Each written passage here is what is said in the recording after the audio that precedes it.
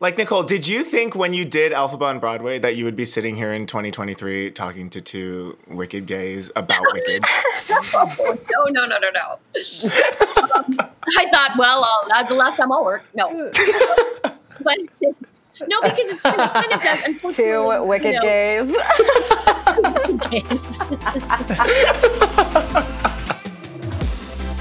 My name's Quincy. And my name's Kevin. And this is Sentimental Men from Theaterly. We're here to talk, and maybe scream, about our favorite women in musical theater.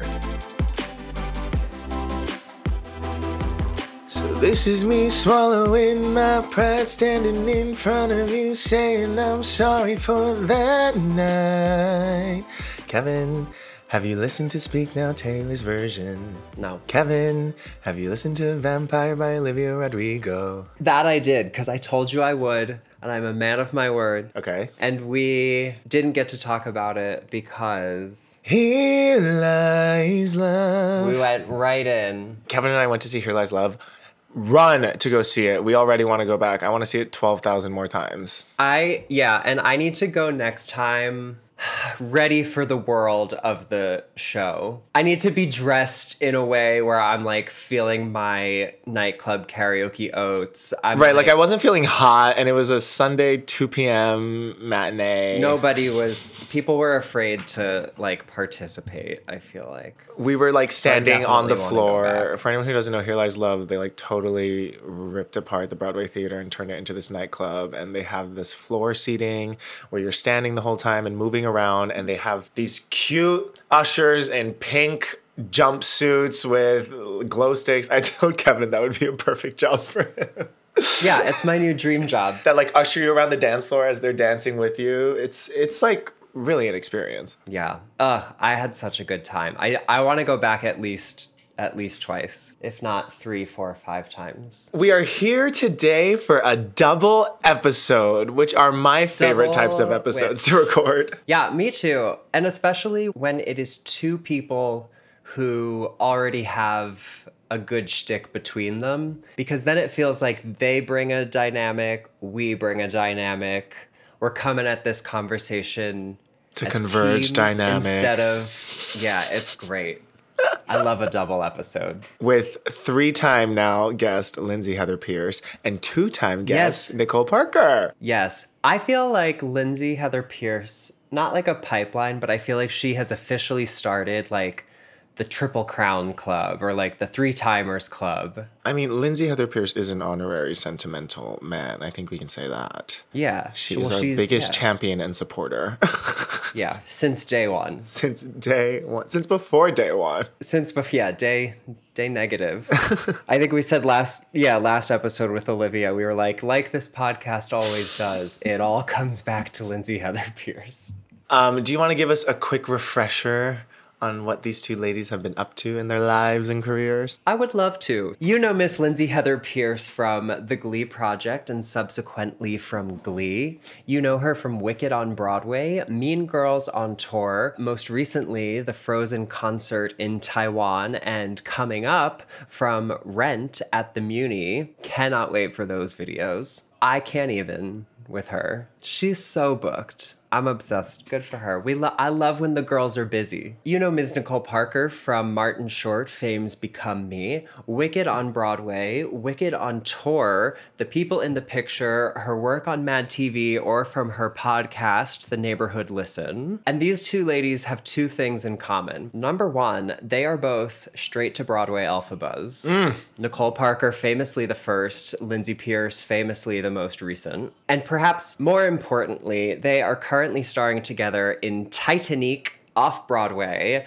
Darryl Roth Theatre. At the Darryl Roth Theatre. And I, for one, am very excited to have them both back on the pod. Yeah, I think this is going to be really, really fun. I went back in preparation for this and re-listened to the most recent episode we did with Lindsay. I didn't want to go back to the first episode we did with Lindsay because I felt like it might be tough for me to listen to because it might be crunchy early days.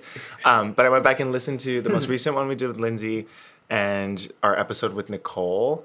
And I have to say, those are probably 2 of my favorite episodes that we've ever done. And going back to the Nicole one is like the earliest episode I've listened to that we've done in a long time. And it kind of, it warmed my heart. I was like, wow, we're really doing something here in cataloging just like the legacy of this very specific group of women. And to go back and listen to it, I felt very proud. And I feel like I don't get very sentimental about this podcast endeavor that we do very often. But it was... You don't. Very nice to like look at where we were, what we were talking about, where we are now, the fact that we're still doing it. It was a heartwarming moment. I agree. It was like that meme that was going around recently that was like, did we make it? Yeah, we did. I was trying to find a cute way to do that for the two of us, but... Oh, keep thinking on it. It could be fun. Yeah, a month later. We did our spiel about Titanique and how great these two ladies are in Titanique in last week's episode. But just to reiterate, they really are giving phenomenal performances. By the time you guys hear this, Nicole, I think will have like 2 performances left in Titanique. And then Jackie Burns is coming in. Which I would just like to say, Quincy, God bless the power that is about to rage through this city in the form of an Elphaba to Celine pipeline. To Celine. Well, that's the thing. I hope whoever's casting this is lazy. It would have to be like Elphaba, but with the little accent over the E. Elphaba. I hope whoever casts Titanique is lazy in the sense that they're like, oh yeah, former Elphaba is just how we do this. And then they just keep putting them in. Yeah, that's what I want to. Before we get into the episode, we are also currently running a ticket giveaway for Ozdust Ballroom Extravaganza at BroadwayCon happening on July 22nd at what time, Kevin? At 7 p.m. At 7 p.m. That's great. I was imagining this taking place at like 10 p.m. and I was like, wow, this is going to be a late night. Do you think I would have agreed to this if it started at 10 p.m., Quincy? So if you go to our Instagram, we're running a giveaway on Instagram for a pair of tickets. We're going to be there, so come play with us at the Ozdust Ballroom. We are also running the giveaway on Threads. Ever heard of it? I don't know. Why not? Just see what's going on there. Let me read you the spiel about this Ozdust Ballroom because it does sound very, very fun. Make the most out of BroadwayCon with an amazing after party. Dance the night away to your favorite Broadway show tunes presented in collaboration with Wicked. Proceeds from the Ozdust Ballroom benefit Wicked's for Good Partners, Broadway Green Alliance, Equal Justice Initiative V-Day, and Broadway Cares Equity Fights AIDS. That's actually not what I meant to read. I meant to read this. Join Wicked and BroadwayCon for a night of dancing along to Broadway show tunes, including your favorites from Wicked. The evening will include surprise appearances and live performances, giveaways for all attendees, a complimentary drink, the chance to win additional prizes, including tickets to Wicked Day to celebrate the show's 20th anniversary on Broadway in October, and the most swankified photo ops around. So, which way to the party? It sounds thrillifying. It sounds perfect. It's also osmopolitan. Bum, bum. Let's go down to the... I hope that the music is just dancing through life on a loop. So I'm a little stressed about this because I know that knowing the BroadwayCon audience and knowing the Wicked audience, I feel like everyone is going to be dressed up in Wicked regalia, and I'm not feeling creatively inspired right now for like a look. Yeah. I feel like we'll talk about it. I feel like we can solve this problem together. Okay, I would love to do a couple's outfit because I am envisioning you in like the shiz. Like, I think you'd be such a good bully in What Is This Feeling look. You know what I mean? Like, sure. I have a very easy time picturing you in that ensemble. Thank you. So our giveaways on social are going to end on the 16th. So at the time of listening to this, if you're listening to this on the day of release, you have 2 more days to enter. Yeah. It's going to be a lot of fun. See you guys there. Yeah.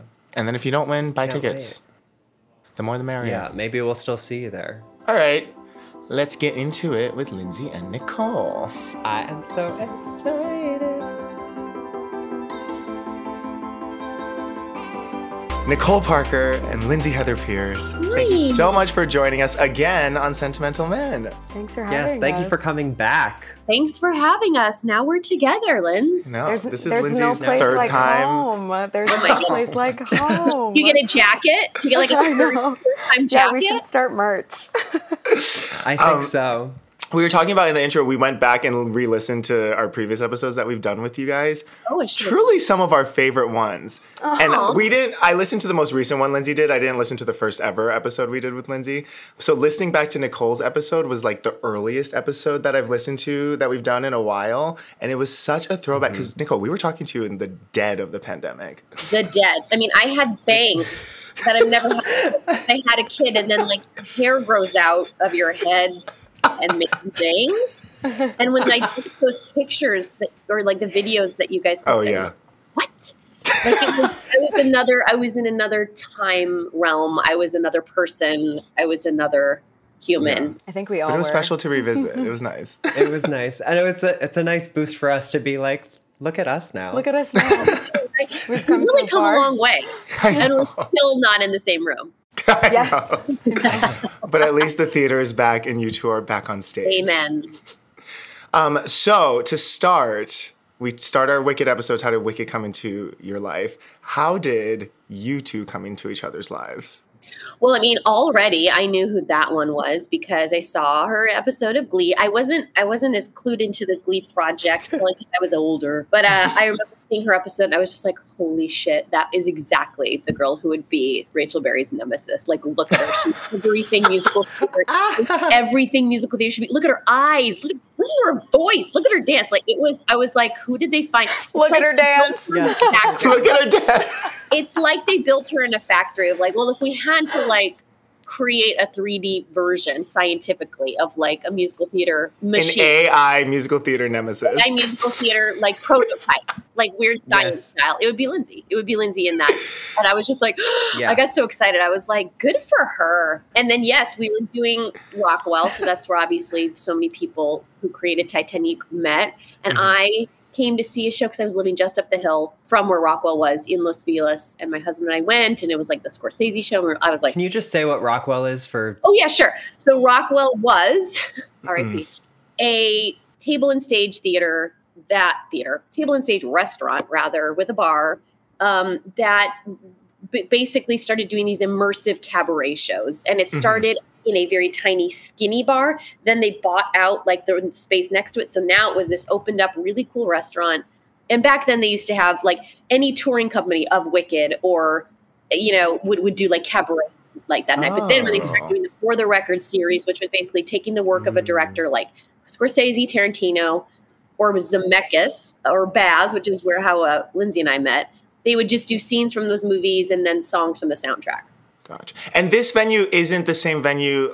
LA theater is very foreign to me, but I feel like I see Me like too. Emma Hunton is always doing like Cruel Intentions at some cabaret So venue. Cruel Yes, Lindsay Intentions would know that. with Connie and Molly McCook, who's John Krause's wife. We did Cruel Intentions there. Emma and I met when she finished her time with the First National Tour. I met her like 3 days when she was done with that. And then I brought her into Cruel Intentions because they needed a Cecile. And so we did Cruel Intentions there, and it was the same place that we did Baz Luhrmann, all the the For the Record stuff, and all of the unauthorized musical parody stuff, Scream, which is the first show I ever did with Marla. Troop Beverly Hills, Connie and Marla, and Connie was in Scream as well, and Connie had done For the Record with us, and it was just like kind of that, it was like guerrilla theater in Los Angeles, or as Marla would call it, ratchet dinner theater, which was exactly what it was. Yes, that is a proper way to say it. I mean, I remember for the Zemeckis one, which is the first one I did, which sounds random, but it was like Forrest Gump. Connie was Forrest Gump. That's how I met him. Back to the Future becomes her, but like changing into Betty Boop for like the Who Framed Roger Rabbit part, and just like being in a janitor's closet and like, I used to be on Broadway. And then the next one they did was Baz, and I was doing Funny Girl at the time, so I couldn't be like a part of the original group, but then I just joined, and that thing ran for so long. Yeah, we ran. And at this time, I remember coming in just to learn. Lindsay was on stage, and she was she kind of was like helping me learn how to do the Fran track, which was strictly ballroom. And it was classic. It was like I had like a day to learn it, or I don't know. Which was also the same for me because I had the Daisy track. So there was like all the women had these.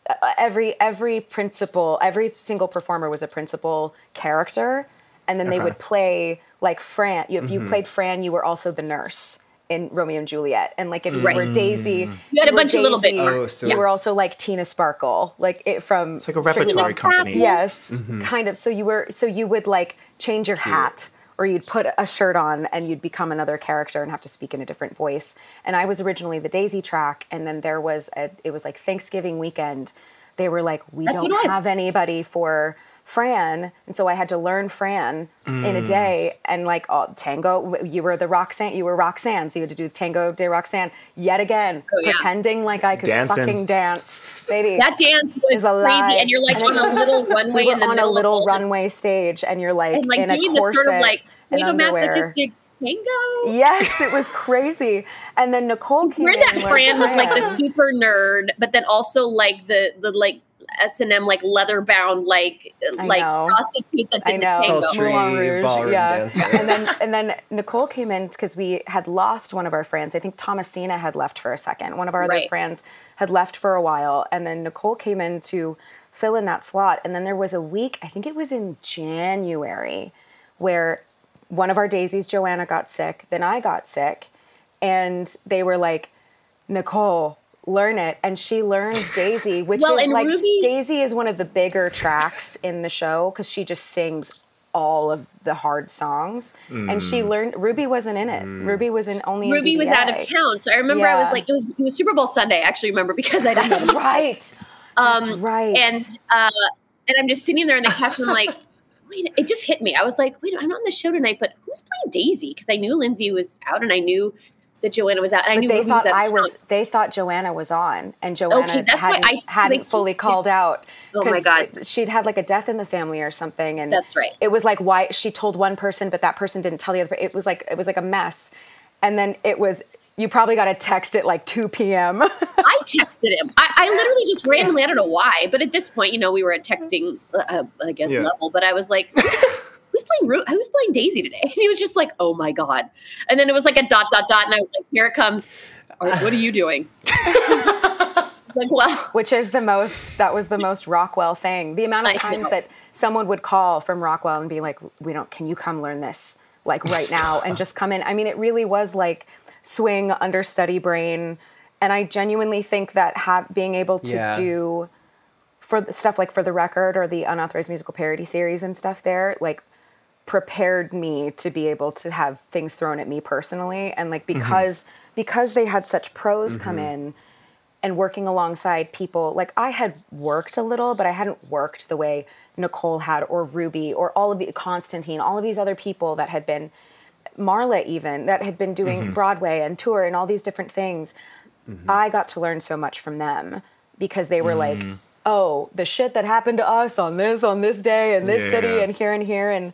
And I was 22 when I met her, and I'm 32 now. So it's been over 10 years. See, that's the age difference. So, I was definitely more suited for Fran because, singing like, will you still love me when I'm no longer young? This is Nicole's gag, is that Nicole likes to make fun. No, Nicole likes to make fun of, quote unquote, how old she is, and it's not a thing. I know. It's not a thing. I don't like to make fun of it. I just like to acknowledge it. She made those jokes 10 years ago, and she was wrong then. Right, because I will always be older than you. No, but you're wrong. You're just wrong. And what was amazing was when she had to go on that day, Shane texted me and said, can you go stand in the sound booth? Because the sound booth was like, it was like a big thing in the back of the house, and the sound booth, I was able to stand there, and I had like the Daisy Bible. And if Nicole needed me, she could stand next to me and be like, where do I go? And I'm like, you're going to go right over there. So I would be able, and I had like bronchitis. It was a whole mess. And that actually led to one of the most profound moments I've ever had in theater. I love this. Ever. So I stood on the side, and she would just kind of stand there. And I remember one time just like reaching down and grabbing her shoulder and giving her a squeeze. And I was like, she barely needed any help. She was amazing. She had Kieran, she had all these amazing people that were just shoving her with love. Everybody was just like, we've got you, like, Yeah, well, and in a space that small, the rule is, if there's an empty spot, that's probably where the fuck you're supposed to stand. So just come fucking stand there. So it was like, she also already knew the show just from a different side, like a different viewpoint. So it wasn't like she was being thrown into dark water, but there were different harmonies that she had to sing, and she had to sing a completely different kind of character. And one of my favorite memories was standing in that sound booth, quote unquote, helping her as if she needed any fucking help from me. And she's up there singing Young and Beautiful. And I looked over because Daisy and Juliet sing that together in that show. And they're by themselves. Nobody else is in the scene. And she's singing it, the first verse, which is just Nicole. And I look over and every single cast member is by the sound booth just watching her. And then I remember Kieran, our Gatsby at the time, looking up at me and we were like, she's amazing. She's such a pro. Oh, that's like nice. We were all just like, oh my God, she's so good. And then you did Over the Love and I was just like this the whole time. I was like, this is my Super Bowl Sunday. I was watching Nicole Parker like just be like, fuck it. Singing her tits off. It was fantastic. Belting her tits off. It was amazing. Oh, that's amazing. A nice memory. And I'll tell this story later, but it led to her learning that track and Kevin kind of knows the story a little bit, led to one of the most profound moments I've ever had in theater, and I'll cry if I even start talking about it. Oh. But I learned, stop it. I learned something from Nicole in this specific thing that happened I was so humbled, and I grew up a little bit. Like there was a moment, like I got over a big ego thing that day. I got over a big like hump that I didn't realize that I had as a performer, a big insecurity. And it was. Is now the time to tell this story? I don't know what this is. Now I want to know. Sure. So I have to tell Lindsay's story, lifting up Lindsay and making her awesome, but we'll do that right after that. Yeah. I think we're about to tell the same story. So because I had been sick and Joanna had been sick, every single possible Daisy was like unable to do the show, but I hadn't gone to a doctor. I just thought I had like a cold, chest infection, something or other. And so I'd been out for a week, and we only performed, I think it was like Wednesday to Sunday or like Thursday to Sunday.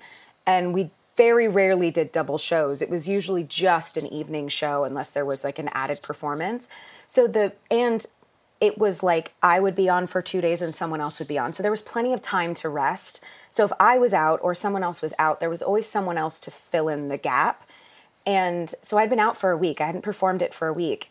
And I remember coming back and everyone was like, how are you feeling? And I said, I feel good.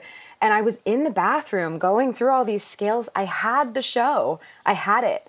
And Daisy starts the top of the show with a little party never killed nobody. And the lyrics are, I ain't got time for you, baby. Either you're mine or you're not. And I literally went, I ain't got time for you, baby. Dun-dun-dun-dun-dun. Either you're gone. Nothing.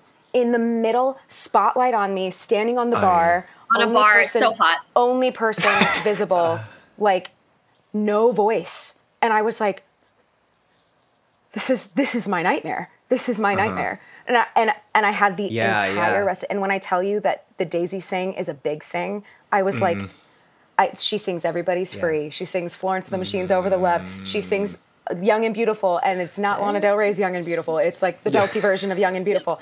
Yes. And she's on every top note. Thank God Nicole was on as Fran.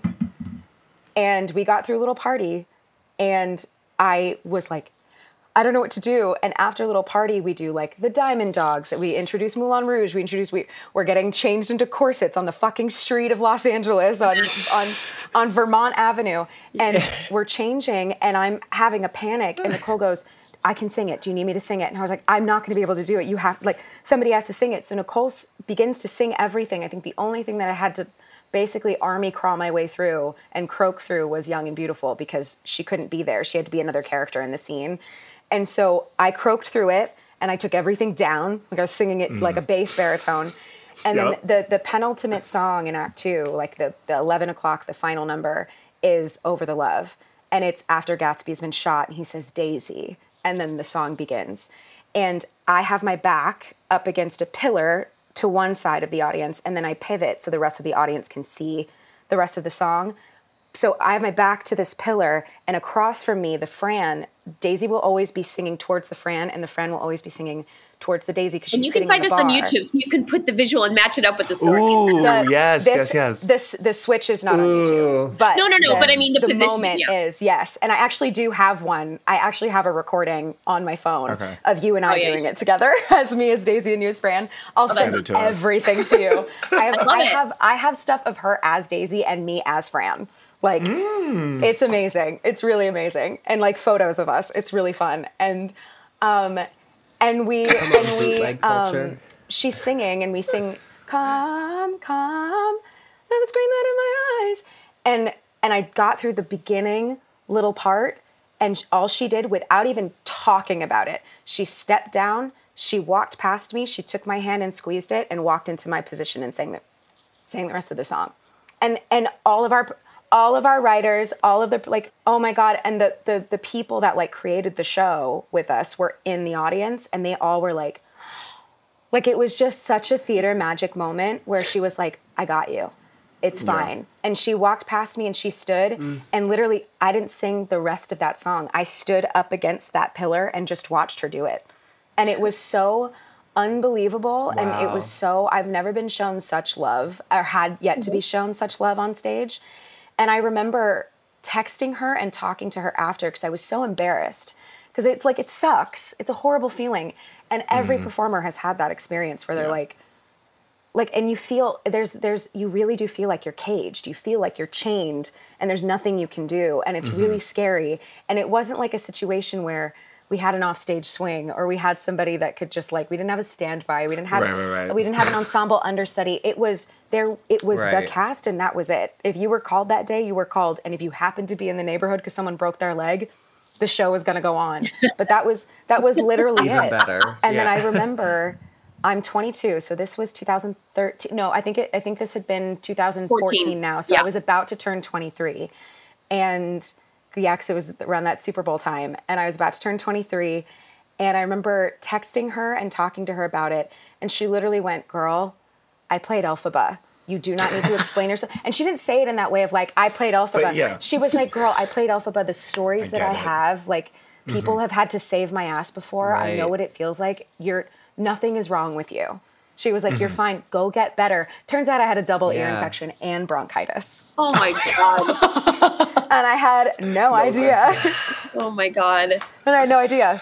Well, Nicole, give us your POV on that situation. Oh, well, I mean, to me, it's just like, you just, again, because I come from like a improv background and a sketch background, where, I worked at a place called Boom Chicago, which I think we talked about, where all those guys, Ted Lasso and Jordan Peele, all of them did, where you had no idea what you were going to walk into every night because you had audience members yelling at you, or you had to get people up on stage. And then there's like a maybe unwell part of me that is slightly excited when things change. I'm like, okay, let's go. Yeah, of course. So I like run towards that stuff, which is really not normal. Thank God. Well, but it's just like, I'm like, okay, yeah, like this is like, we're alive. Let's do this, So for me, it was just, I think, especially after, but I will say, it does, I'll come back to Wicked. After doing Wicked, you really do. It does. And like, it does give you a certain new awareness of just like, okay, I just want to help. How do I make things easier for people? Or how do we, because, yes, I had girls who came in and helped for me, like my story with Jenny Denoy and whatnot, but or just like, this is live theater. I've seen now, like, I feel like I've seen not everything, because there's always something that you aren't expecting, but so always much that it's like, yeah, this is easy. This is good, and I remember, and also I remember, and I've been where she has been, and I felt like that. And you're right. We were just with each other backstage the other night, right before the show started. I was like, do you remember feeling like right before Wicked, like, especially if like you weren't feeling, do you ever feel like you were going to die? Yes. Yes. And I was like, isn't that crazy? I was like, the amount of times that I would get done with Defying Gravity and look at the green team and be like, if I have to do no good team, I'm going to die.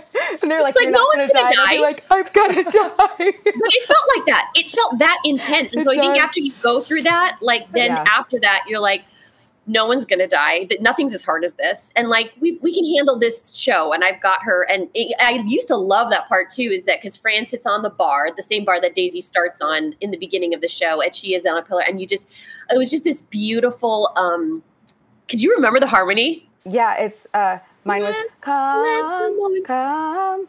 And then you'd go, come. Yeah. Oh my God. I loved it so much. And so then I remember getting down and I was like, yeah, I'm just gonna get right past her. It's gonna be she just took my hand and the reason, and it was, and that's the thing, nobody would be none the wiser, but the people that were there and our cast members, like everybody knew. And the reason why that was such a profound moment for me is because I'd never had something like that happen to me before. And what a blessing it was to have that happen with someone like you, who wasn't going to berate me, who wasn't going to make me feel small, who wasn't going to be like, why didn't you just fucking call out? No, but like, here's the thing, is that there were plenty of people involved in that show that would have been that way, or would not have given me comfort, or not coddling, but would not have like squeezed my hand and been like, I got you, it's okay. There's nothing, like you're a human being, there's nothing wrong with you, you don't feel well. Like, you are not the sum of your talent. And she made me feel like a human being. And I'm not kidding. I always thought that I was a supportive cast member as a person already. But because I had experienced something like that, I was like, well, that's the way that I will always be operating. And I'm not kidding, Nicole. Like, I went home and I wrote about it. I could, if I had access to the journals from that time, I literally was like, I will always, always, always conduct myself in this way in the theater moving forward in my life. And I have. And you can see it. I have from that day forward. I love you, and I'm going to hug you extra when I see you tonight. But here's the thing. And you leave me next week, you fucking asshole. I know. We'll get to it. But now I have to tell this story, which is not soon after that, you did do that. She got my back right back. Maybe you don't remember this, but it was a time when now people were starting to get jobs from this show. Casting directors would come, and it was kind of like, ooh, you know. Because was this a big deal when it was happening? It was like the only place. It kept getting extended. And yes, it kept getting extended. The Baz show particularly was just really fun. I remember Adam Shankman came to see it, and even people like Adam, who might have a little bit of like a predisposed thought of like what this immersive theater is like. You know, at first he said, I mean, everyone's really committed and they're in your face. And it's like, and so at first you're like, whoa. And then it just always won everybody over because it was just, the music was so good. Everyone's singing was incredible. Everyone was beautiful. You know, it was like these girls, Lindsay, all these people just being everything, you know? And so it drew a lot of casting people. And there was one week during, pilot season, gross. I was in a place where I was just like, a lot of us. We were very tired. Right. But I was sort of in like a searching place. Like I really need a job, but didn't really, you know, I thought everything was such high stakes. And when I look back, I'm like, I probably didn't need to do this, but everyone was so supportive that I was, you know, up for this stupid sitcom. Doesn't even matter. And the casting director of that sitcom was there that night. And I was supposed to go on for Fran. No, I was supposed to go on for Daisy because I went on for Daisy a couple more times. And Lindsay was going to go on as Fran. And I show up and we find out that this casting director's here. And I'm like, should I do Fran instead? Oh, no, because that's more like funny. I don't know. What should I do? And Lindsay's like, if you want to do Fran, listen, she's like, here are the keys to my car. She literally gives the keys to her cute little cream Mini Cooper. It was a white Mini Cooper with black stripes. But I had to run home and get my Fran dress. That's what I had to do. You had to get your shit. Yeah. I was like, here, take the little thing.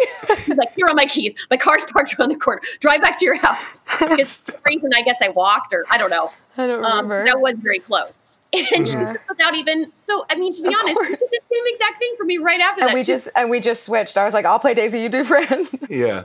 And then it's so funny because Jackie Snyden is another friend of ours who was in the shows. And again, she used to play the Fran track. And she then somehow caught wind of the story because there's always drama. And afterwards she was like, that was so smart. That was great that you did Fran for. I think that was a really good choice. But I was like, because Lindsay was so flexible. She showed up to do one part and then literally just switched it to the other. Gave me the keys to her car. So I don't know if you remember that, but I do remember that. I was like, I don't know what this story could be. The point is no one got that job because it didn't even happen.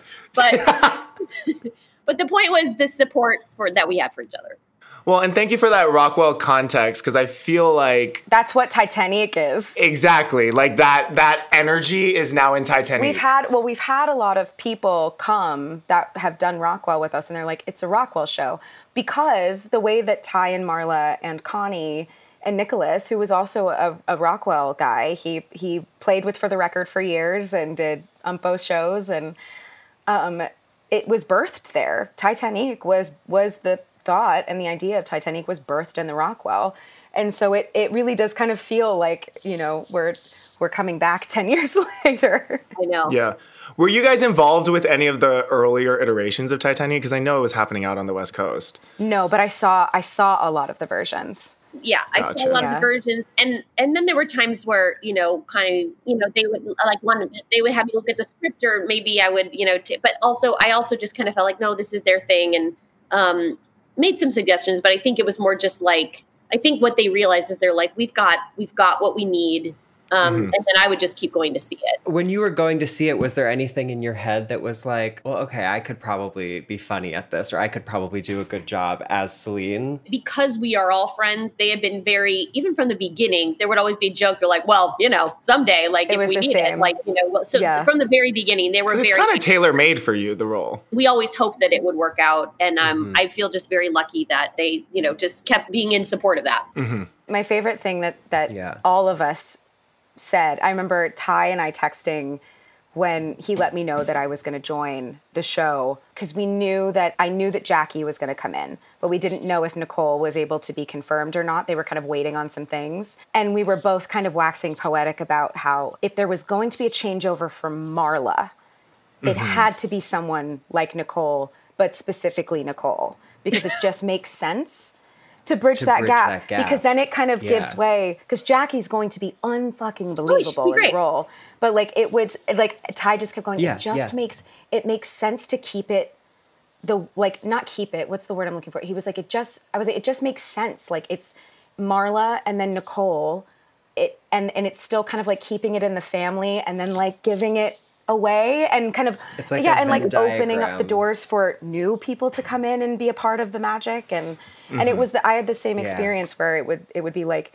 if we need a rose, or like whenever like you're top of our list, and I would be like, I was like, oh guys, thank you, it's so sweet, like whatever, and they were like, yeah, but because we've done the Rockwell, if you've done shows like that before, you understand the formula of a show like Titanique. And it was actually the same with Michael, because Michael had done Cruel Intentions at La Poisson Rouge. And so Cruel Intentions had that thing. And so Connie knew Michael as the swing from Cruel Intentions. And he was like, Michael actually would be really good in this. Like, it makes sense. That's exactly it. It's a sensibility. It's not that other people then can't step in. It's that the Rockwell mentality and sensibility was a specific thing. And so I do think that's why it feels like, what you're saying is that in terms of like who's next, or just because we all were in those, we were all in that Rockwell trench together, and it Ratchet dinner theater. It did create a certain sensibility and sort of adaptability to, and also definitely a certain type of humor, which kind of did start on screen because that was the first movie parody that they did. And it was Lindsay and Connie and Marla. And that's how I really got to know Marla, because we were sharing the, it sounds so silly to say, the Gale Weathers track. It's like, who are we doing? And that was kind of when it started, because we had really great improv. We had like Peter Vogt, who is the twin brother of Paul Vogt, who was on Mad TV, who's an improviser, and then this other guy, John Flynn, who's an improviser. We had some, and like as Drew Droege came in, so we had some like sketch, groundling, improv, UCB people, which is, I also honestly think that cross-pollination is what created still why you're seeing what you see in Titanique, which was, we're going to bring in, so there's this other crew that like also like, but now we're going to start to like improvise, and now we might call out the audience, and now we might acknowledge some things, and now we might update it every night with like a pop culture reference, and that is and that's when Marla was like, they wrote a good show. This is how we can do Gale. We were like, this is how we should do Gale Weathers, and we'll be able to mess with people, and so it really did all that kind of sensibility. I think the comedy scene is so fascinating, and just the different like sensibilities that different groups have. Yeah, but really, and that's what's perfect about. I do feel like this sometimes. A lot of comedy groups or comedy people, write spoof musicals. And I'm like, they got this so right, because I think it really does take people with a lot of musical theater background to make a good spoof of a musical, even though you do need the good comedy writing. But like, that's what's so great about Marla and Connie. They just have both, Yeah. So did you both audition for Titanique, or was it just an offer? Go. Oh, I sent a tape just because I sent a tape. Someday we'll tell the very funny story of how this all came together. I had a very chaotic time it was. No way. But the bottom line is I did make a tape, mostly because I think I always like to know that, like, even though, I know the director or I know the people, I know there's other people involved who do not know me, who might be like, who the fuck is it, you know? Same. And I'm just don't have, maybe someday again, I'll be like, I'm offer only, but never. But no, I like that because then I'm just like, what I can do is out there. And I'm aware that peace of mind. To go forward with what I might need. Someone can refer to and be like, well, this is what she has to offer. And so, yeah, I did do that. It was very last minute. And I was like in full Celine drag in my kitchen. I was like, you can't be here for this. Because he won't sit through this because he doesn't like when I sing. My kid, not my husband. And I had been doing just cheap Celine drag for the whole year because I had started, you know who Tom Lank is? He also did all these Rockwell shows. And we were doing lots of different versions of the Snatch Game, either at like gay Disney days. It was so funny. It was the first time I saw him in years since the pandemic. And there we are huddled in like a banquet room at like the Awani in like California Adventure, just like putting tights on. I was like, well, here we are. You're in drag and I'm in Celine. And it's like, what did we think was going to happen? That we were make better choices? And then we did it a couple other times, but he let me a great Celine wig. He was like, you can just have this one. I was like, oh my God, thank you. God. So it's like, it was like still in whatever garment bag from a few months ago. So I just grabbed her, threw her on. Oh my God. And was it a hard decision? Because you came back to New York from LA to do this. That was not a hard decision. The logistics are what were, tricky to get through and not necessary to get into at this moment because it all worked out. But right. But listening back to your old episode, I noticed a theme, like it feels like kind of throughout your life and career, you've been straddling this LA, New York, what do I do, balancing passions. It is true. I like too many things, and some of those things are not on the same coast in some ways, because for a while, the show I was doing, that was a sketch show, was on the West Coast. And then the improv community that I was a part of was on the West Coast. And but musical theater is out here. And then, of course, writing, which is what I've been really actively trying to do, and selling a show is something that I just ended up doing out there. So, but of course, I'm most happy when I'm on stage. Of course, it's hard to say what my first love is, but I mean, there's nothing like being on stage. And then, of course, a job like this combines everything I like to do, which is what you rarely get, which is what I do in the Martin Short show. So, no, I mean, if there was a way to do it, I was going to do it. We were going to get it done. It was going to take the help of a lot of family and friends. And, that's when I'll start crying, as I talk about how many people were like, we think after these 3 years, like, this is what she needs, when you have a pandemic and you lose a lot of work and then you have a baby and then you're in isolation on top of isolation. Something like this, definitely when I spoke to you last time, was not possible in my head, like there's no way that would happen. So the fact that it happened at all, even though it's short-lived, was gave me my life back for sure. Healing. Oh my God. In every way. Something that a lot of your Alphaba sisters have talked about is like Alphaba is so much of like pushing people away the whole show. And like this Titanique, it's the exact opposite. It's like everybody on stage and everybody in the room come into this with me. There's something to even being able to see the audience. And man, I get life from watching people like laid out in their chair, dying, laughing, screaming, giving me this, yes. And not just me, you know what I mean? It just means they're enjoying themselves, seeing them happy, knowing how unhappy we've all been, and just, it's just fun to watch the audience sometimes forget like them watching me or them laughing at what we're doing or me watching my friends also, but I can't even handle watching this one. She's here in my Brady Bunch square, so I'm pointing I was like, who are you talking about? The gorgeousness, the singing, the acting, the perfect. The dancing. Rose is tricky, I feel like, to play because Rose is kind of the only character who kind of has to be in the movie, rather, right? Like, she needs to have... Yes. She has to hold all of the reality. But then, like, still... but then, just Lindsay perfectly balances that, if I may, you know, of like the moments where she gets to be silly or where she is the end of the punchline, sort of like, oh, silly Rose. But that's hard to do, to be able to balance both the drama of that and like the sincerity of that, you know, without it going over the edge too much. And at the same time be so incredibly funny. Like when she's doing, you know, if you ask me to, and she starts and it's so beautiful and then does that. I can't do it. It is the funniest. I live for it. I watch her doing it off stage. Every time I'm like, she's fucking great. Like, it's my favorite. We were talking about after the show with you guys about how Rose is the Elphaba track of Titanique. I said to you both, and I said this might be fighting words, but I have not worked this hard on and off stage since Elphaba. And I'm not saying that like they're comparable, but I just don't leave.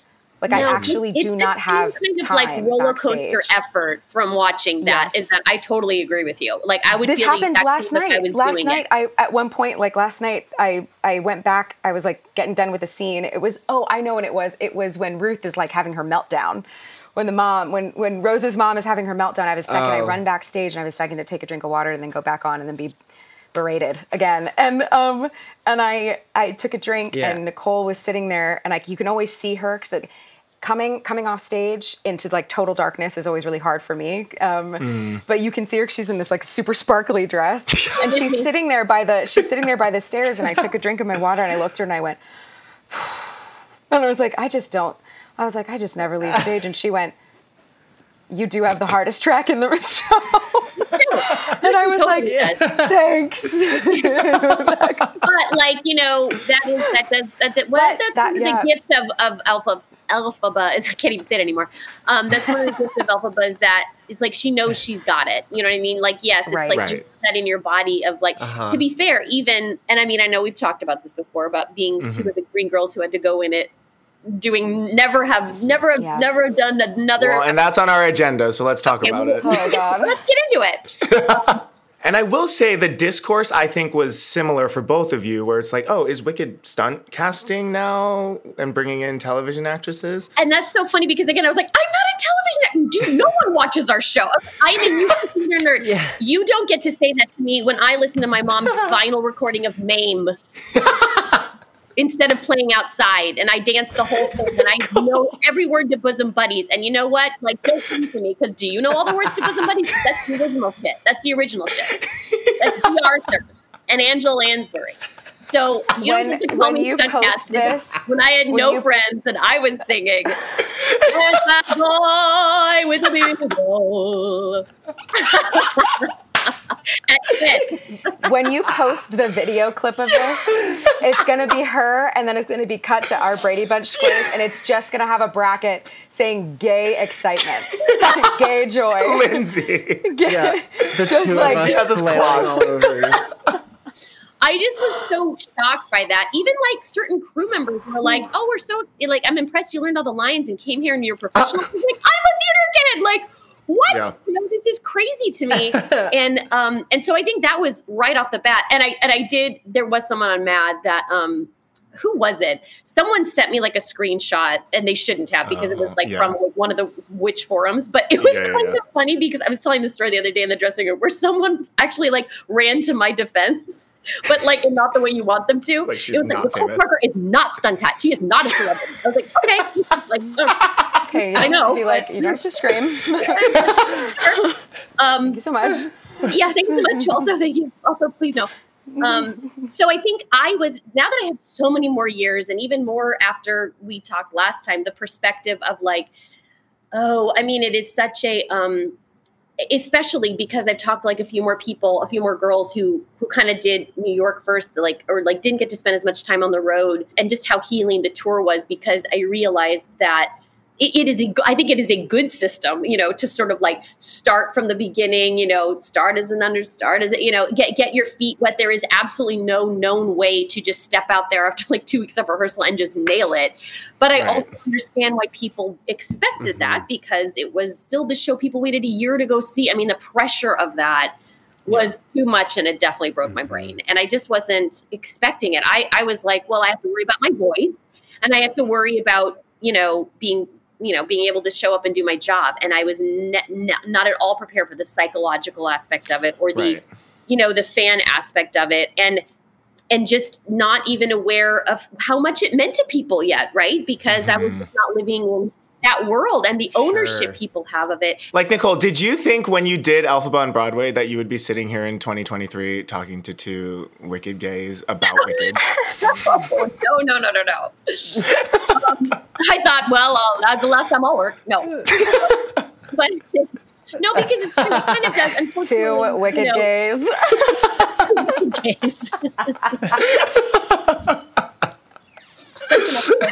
It's another good moment for us. Oh my God. No, I definitely didn't. And I also think that we as people we're able to have perspective. I think we give a lot of grace to each other more so than at the time. I think that things have changed. And I think that, yes and no. I think we still expect a lot of this high octane, like singing that is just still a thing and the pressure that builds. And I worry about young girls' voices trying to match these things because I think we're still communicating that this is what we love and we always need. And the thing is, yes, it's exhilarating, it's exciting. We love a high note. We love a riff, It's just that with that comes pressure or feeling like you need to sound like someone. And when I teach voice, like all I can do or do a masterclass, I'm just like, please, please, please just use your authentic voice. And like, let's build that.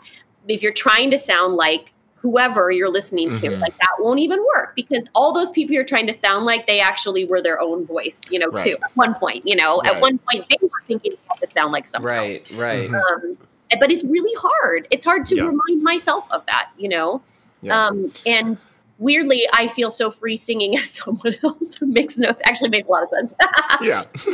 Like, I think I might be more in my head about belting once again on a New York stage as me. As yourself. But it's like, it's Celine. So it's not me. It's I can do anything because I'm Celine, She can do anything.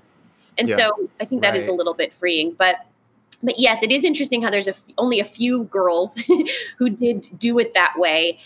Lindsay, do you feel like you came in with that similar TV buzz that Nicole had? No, because I was pretty much, other than Glee, really, I was completely known for musical theater because of Glee Project, and I had been doing theater in LA for 11 years. So I was never told that it was a stunt cast.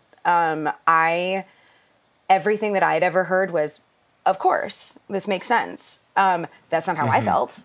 Well, thank you.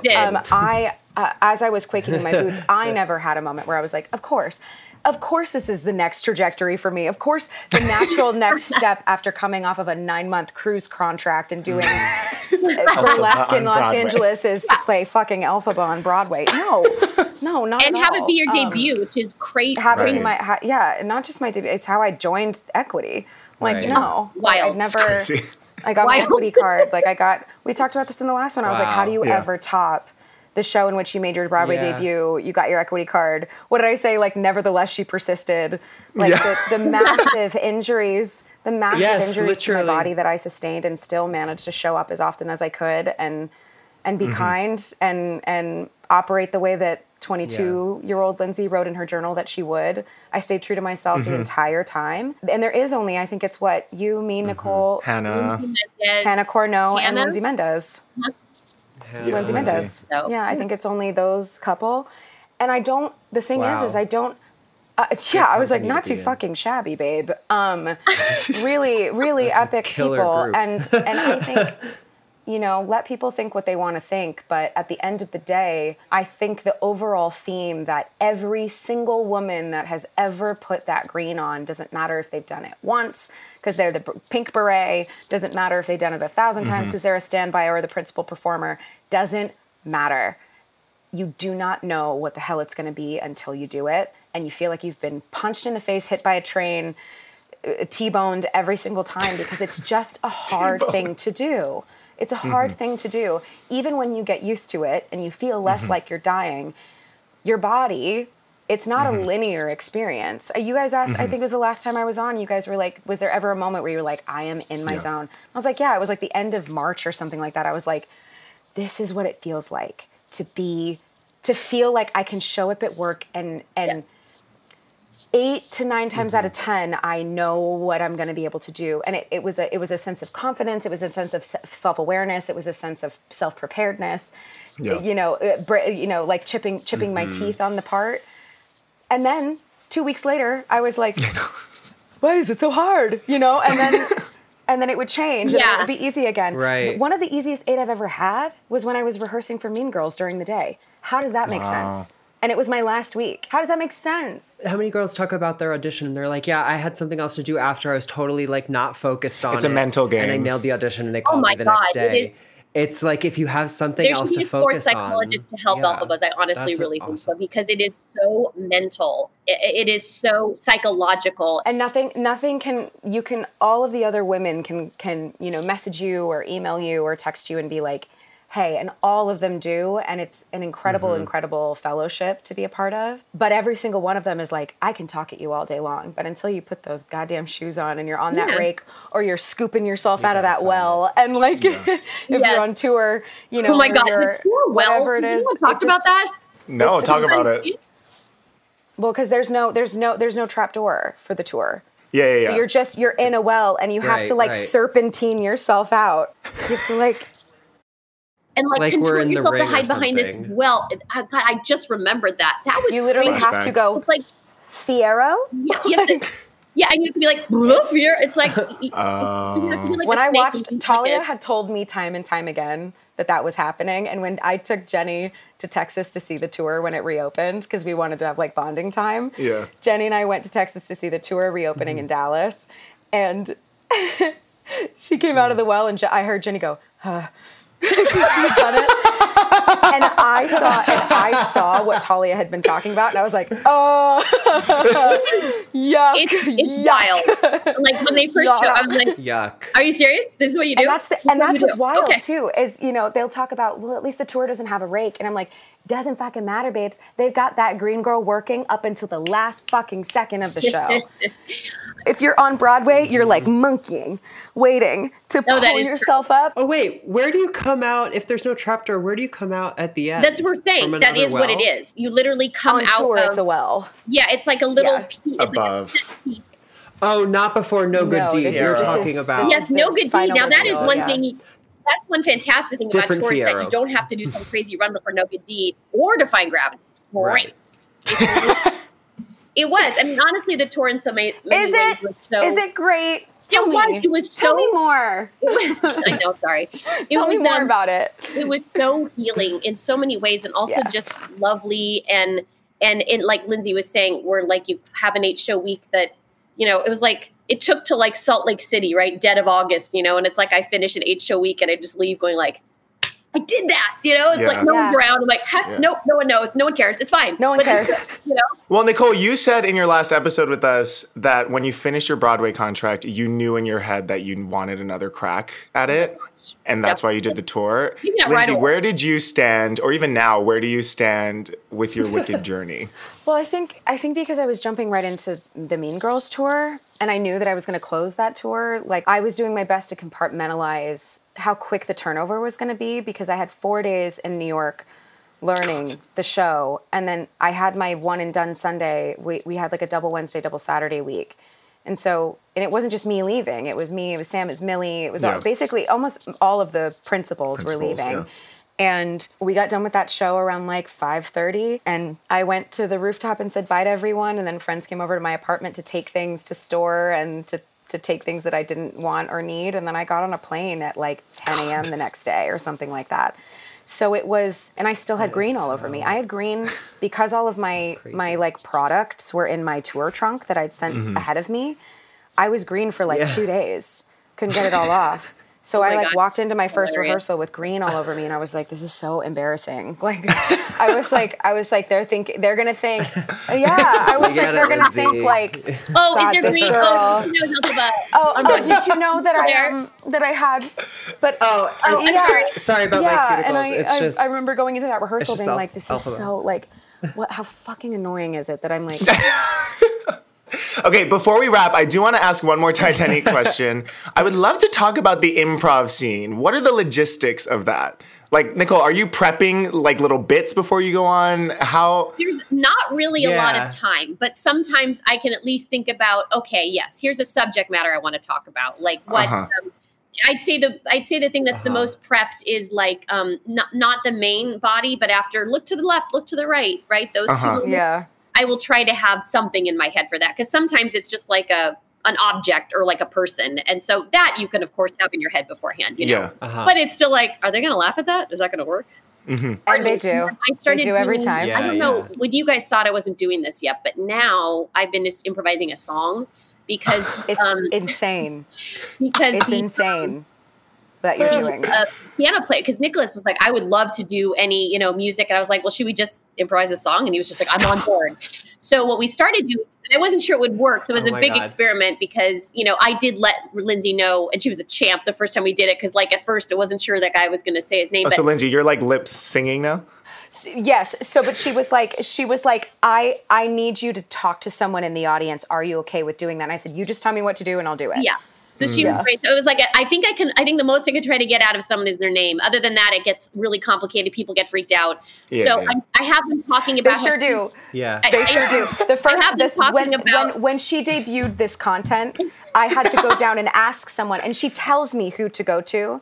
So she'll say like the girl with the flowery dress and the hoop earrings, which was the first girl that this happened to. She was like, and she went down and she asked her name.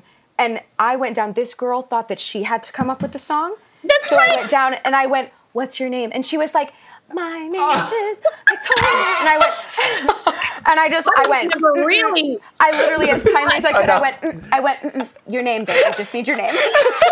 And she was like, it's Victoria. And I went, Victoria. And I ran back up on stage. And she handled all of that in like a split second. I had no idea what had happened. And now it's much cleaner since we have figured it out. So funny. I just say something like, because the bit is that old Victorian songs are so, they have such quaint titles and they're always about like a person, a name.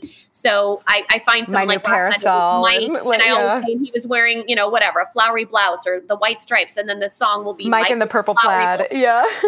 But it takes me the whole first 20 minutes of the show to find that person. And then in that, so there's not a whole lot of time. I have gotten stuck sometimes where I'm like, what could I sing about him? What are some rhymes? And then I have to enter. So it's like I will miss entrances if I'm trying to write too much prior, Yeah. So it's mostly happening in the moment, and then I have them do a little soft shoe in between in the song, and they do a little dance. And that's when I am thinking of more rhymes. I kind of like pat myself. I don't know. My favorite thing, I don't know if you're doing this on purpose, and I pray that you are because it's so genius, Nicole. So she talks about, she goes like the late 1800s, like, the songs of our time.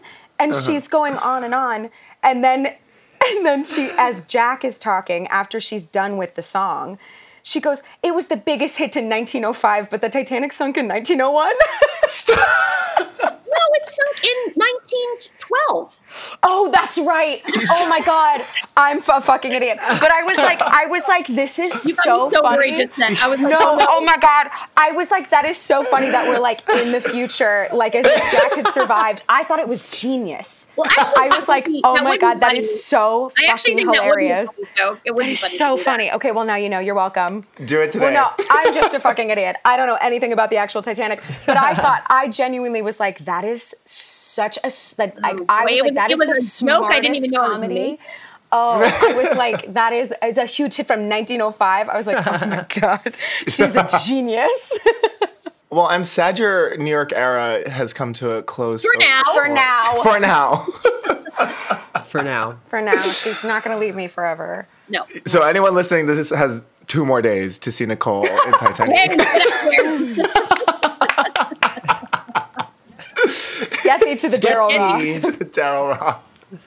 At Union This Square. has been so much fun. Thank you for doing this, come and guys. see Jackie and Lindsay, honestly. I mean, yeah. Everyone listening to this podcast will be back to see Jackie Byrne. I know, it's very true. Obvi. Yes. Yeah. Thanks for having us. Thank you for doing this, guys. It's the best being here with you.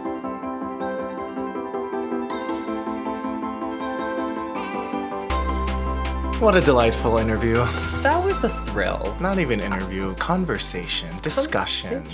Kiki. A kiki. That's exactly what it was. Yeah, I mean, I stand by what I said in the intro. It was nice because, like, I feel like we have a dynamic, you and I feel like they have a dynamic because they have a long friendship behind them. I'm glad we talked so much about their history together and the Rockwell and all that, because I find that very fascinating, and I don't think that's the thing that a lot of people really know about. Same. I didn't know anything about, like, the mechanics of that. Like, I had heard of it from them working there and, like, from people working there. But it's, I don't know, it sounds really special. It sounds very much like a mecca for, like, the theater kids who grew up and like still want to, like, play and have play practice. And I thought it was interesting how both of them were saying, like how they don't consider themselves TV actors, which is interesting because it's like, well, yeah, I guess, like, looking back at their careers, like, that's a relatively small part for each of them. But in the context of going into a Broadway show, it's like, oh, well, she's from TV. Right. Like, I think the press message could very easily be these TV actresses are coming to the stage. But I think what I've been learning through talking to so many of these wonderful ladies is that careers are very long and, like, I don't know, because I feel like I almost look at things as like, yeah, you can totally have a job that defines the rest of your career as an actor, actress. And while that is true, there's, like, obviously still needs to be other jobs after that. And it's cool, I think, now to, like, see women who did Wicked early on in their career and that has defined their career in some ways, but then they go on and do other things and hit other marks that become career defining and whatnot. Yeah, I love too what Nicole was saying about how, like, when she left Wicked, it was like, well, that was the experience I had, and, you know, there was, like, X, Y, and Z about it. And now, you know, as she has gotten distance, that perspective has changed. And I was like you were just saying, thinking about some of the girlies who go in so early in their career, then it's like when something goes wrong, that's the biggest mistake in your whole career because you only have a couple years. But then, 10 years later, it's like, that's what I was upset about that day. Like, I was upset about my voice going out in the middle of a 3-hour show. Yeah. Which I guess is just how life works as you live more of it. Yeah. The things that seem big get smaller. It was nice hearing from both of them that they've been able to mentally parse out, like, digest their time in Wicked. Yeah, and I mean, it's also refreshing to hear. I mean, we had talked too about, like, going on and having such different personal experiences in the future jobs. Like, not even just their profession, but, like, now being in Titanique and getting to, like, goof around and you know, check that box, or working at the Rockwell, and it's like, yeah, I just played Alphaba and now I'm getting changed in a janitor's closet. It's like, it almost is. I think it was Lindsay actually who said it's like nothing else is going to be that. And so it's like you can't compare everything else that comes after it because it's never going to be that. No matter how wonderful it is, nothing else is Alphaba. All right. Guys, leave us a rating, review, tell a friend, share this episode with a friend, comment, do all that fun stuff for us. Enter our giveaway. Yes, enter the giveaway. And if you lose the giveaway, buy a ticket to the Ozdust Ballroom at Broadway Con. We'll be there. It'll be fun. I'm so curious who the live performances are going to be. It's going to be us. Why did I immediately think we could sing Let Me Be Your Star? Not really related. It would fit. What's a Wicked song we could duet on? Sentimental Man. Famously for Good. Well, is the duet. But that feels a little on the nose. I want us to have a fun angle. We could not duet a Sentimental Man. Wonderful. We each get 4 measures. Wonderful. What is this feeling would be a fun shtick for us? Yeah. Anyways, suffice to say, we are not performing at the Ozdust Ballroom. But we'll be there dancing. Cheering on whoever does. Bye, guys. Bye, y'all. You've been listening to Sentimental Men from Theaterly. This episode was produced by Quincy Brown, Kevin Bianchi, and the team at Theaterly. Thanks to Anthony Abatangelo, the most swankified podcast editor in town. And another thanks to Michaela Reynolds for making us look downright Osmopolitan in our new key art. And to Julia DiMarzo for our logo design. If you want to get in touch, send us an email. We love to hear from you all. You can reach us at sentmenpod@theaterly.com. That's TheaTrely. You can also connect with us across social media on Instagram, Twitter, and TikTok at SentMenPod. Thanks for tuning in. Till next time, I'm Quincy. And I'm Kevin.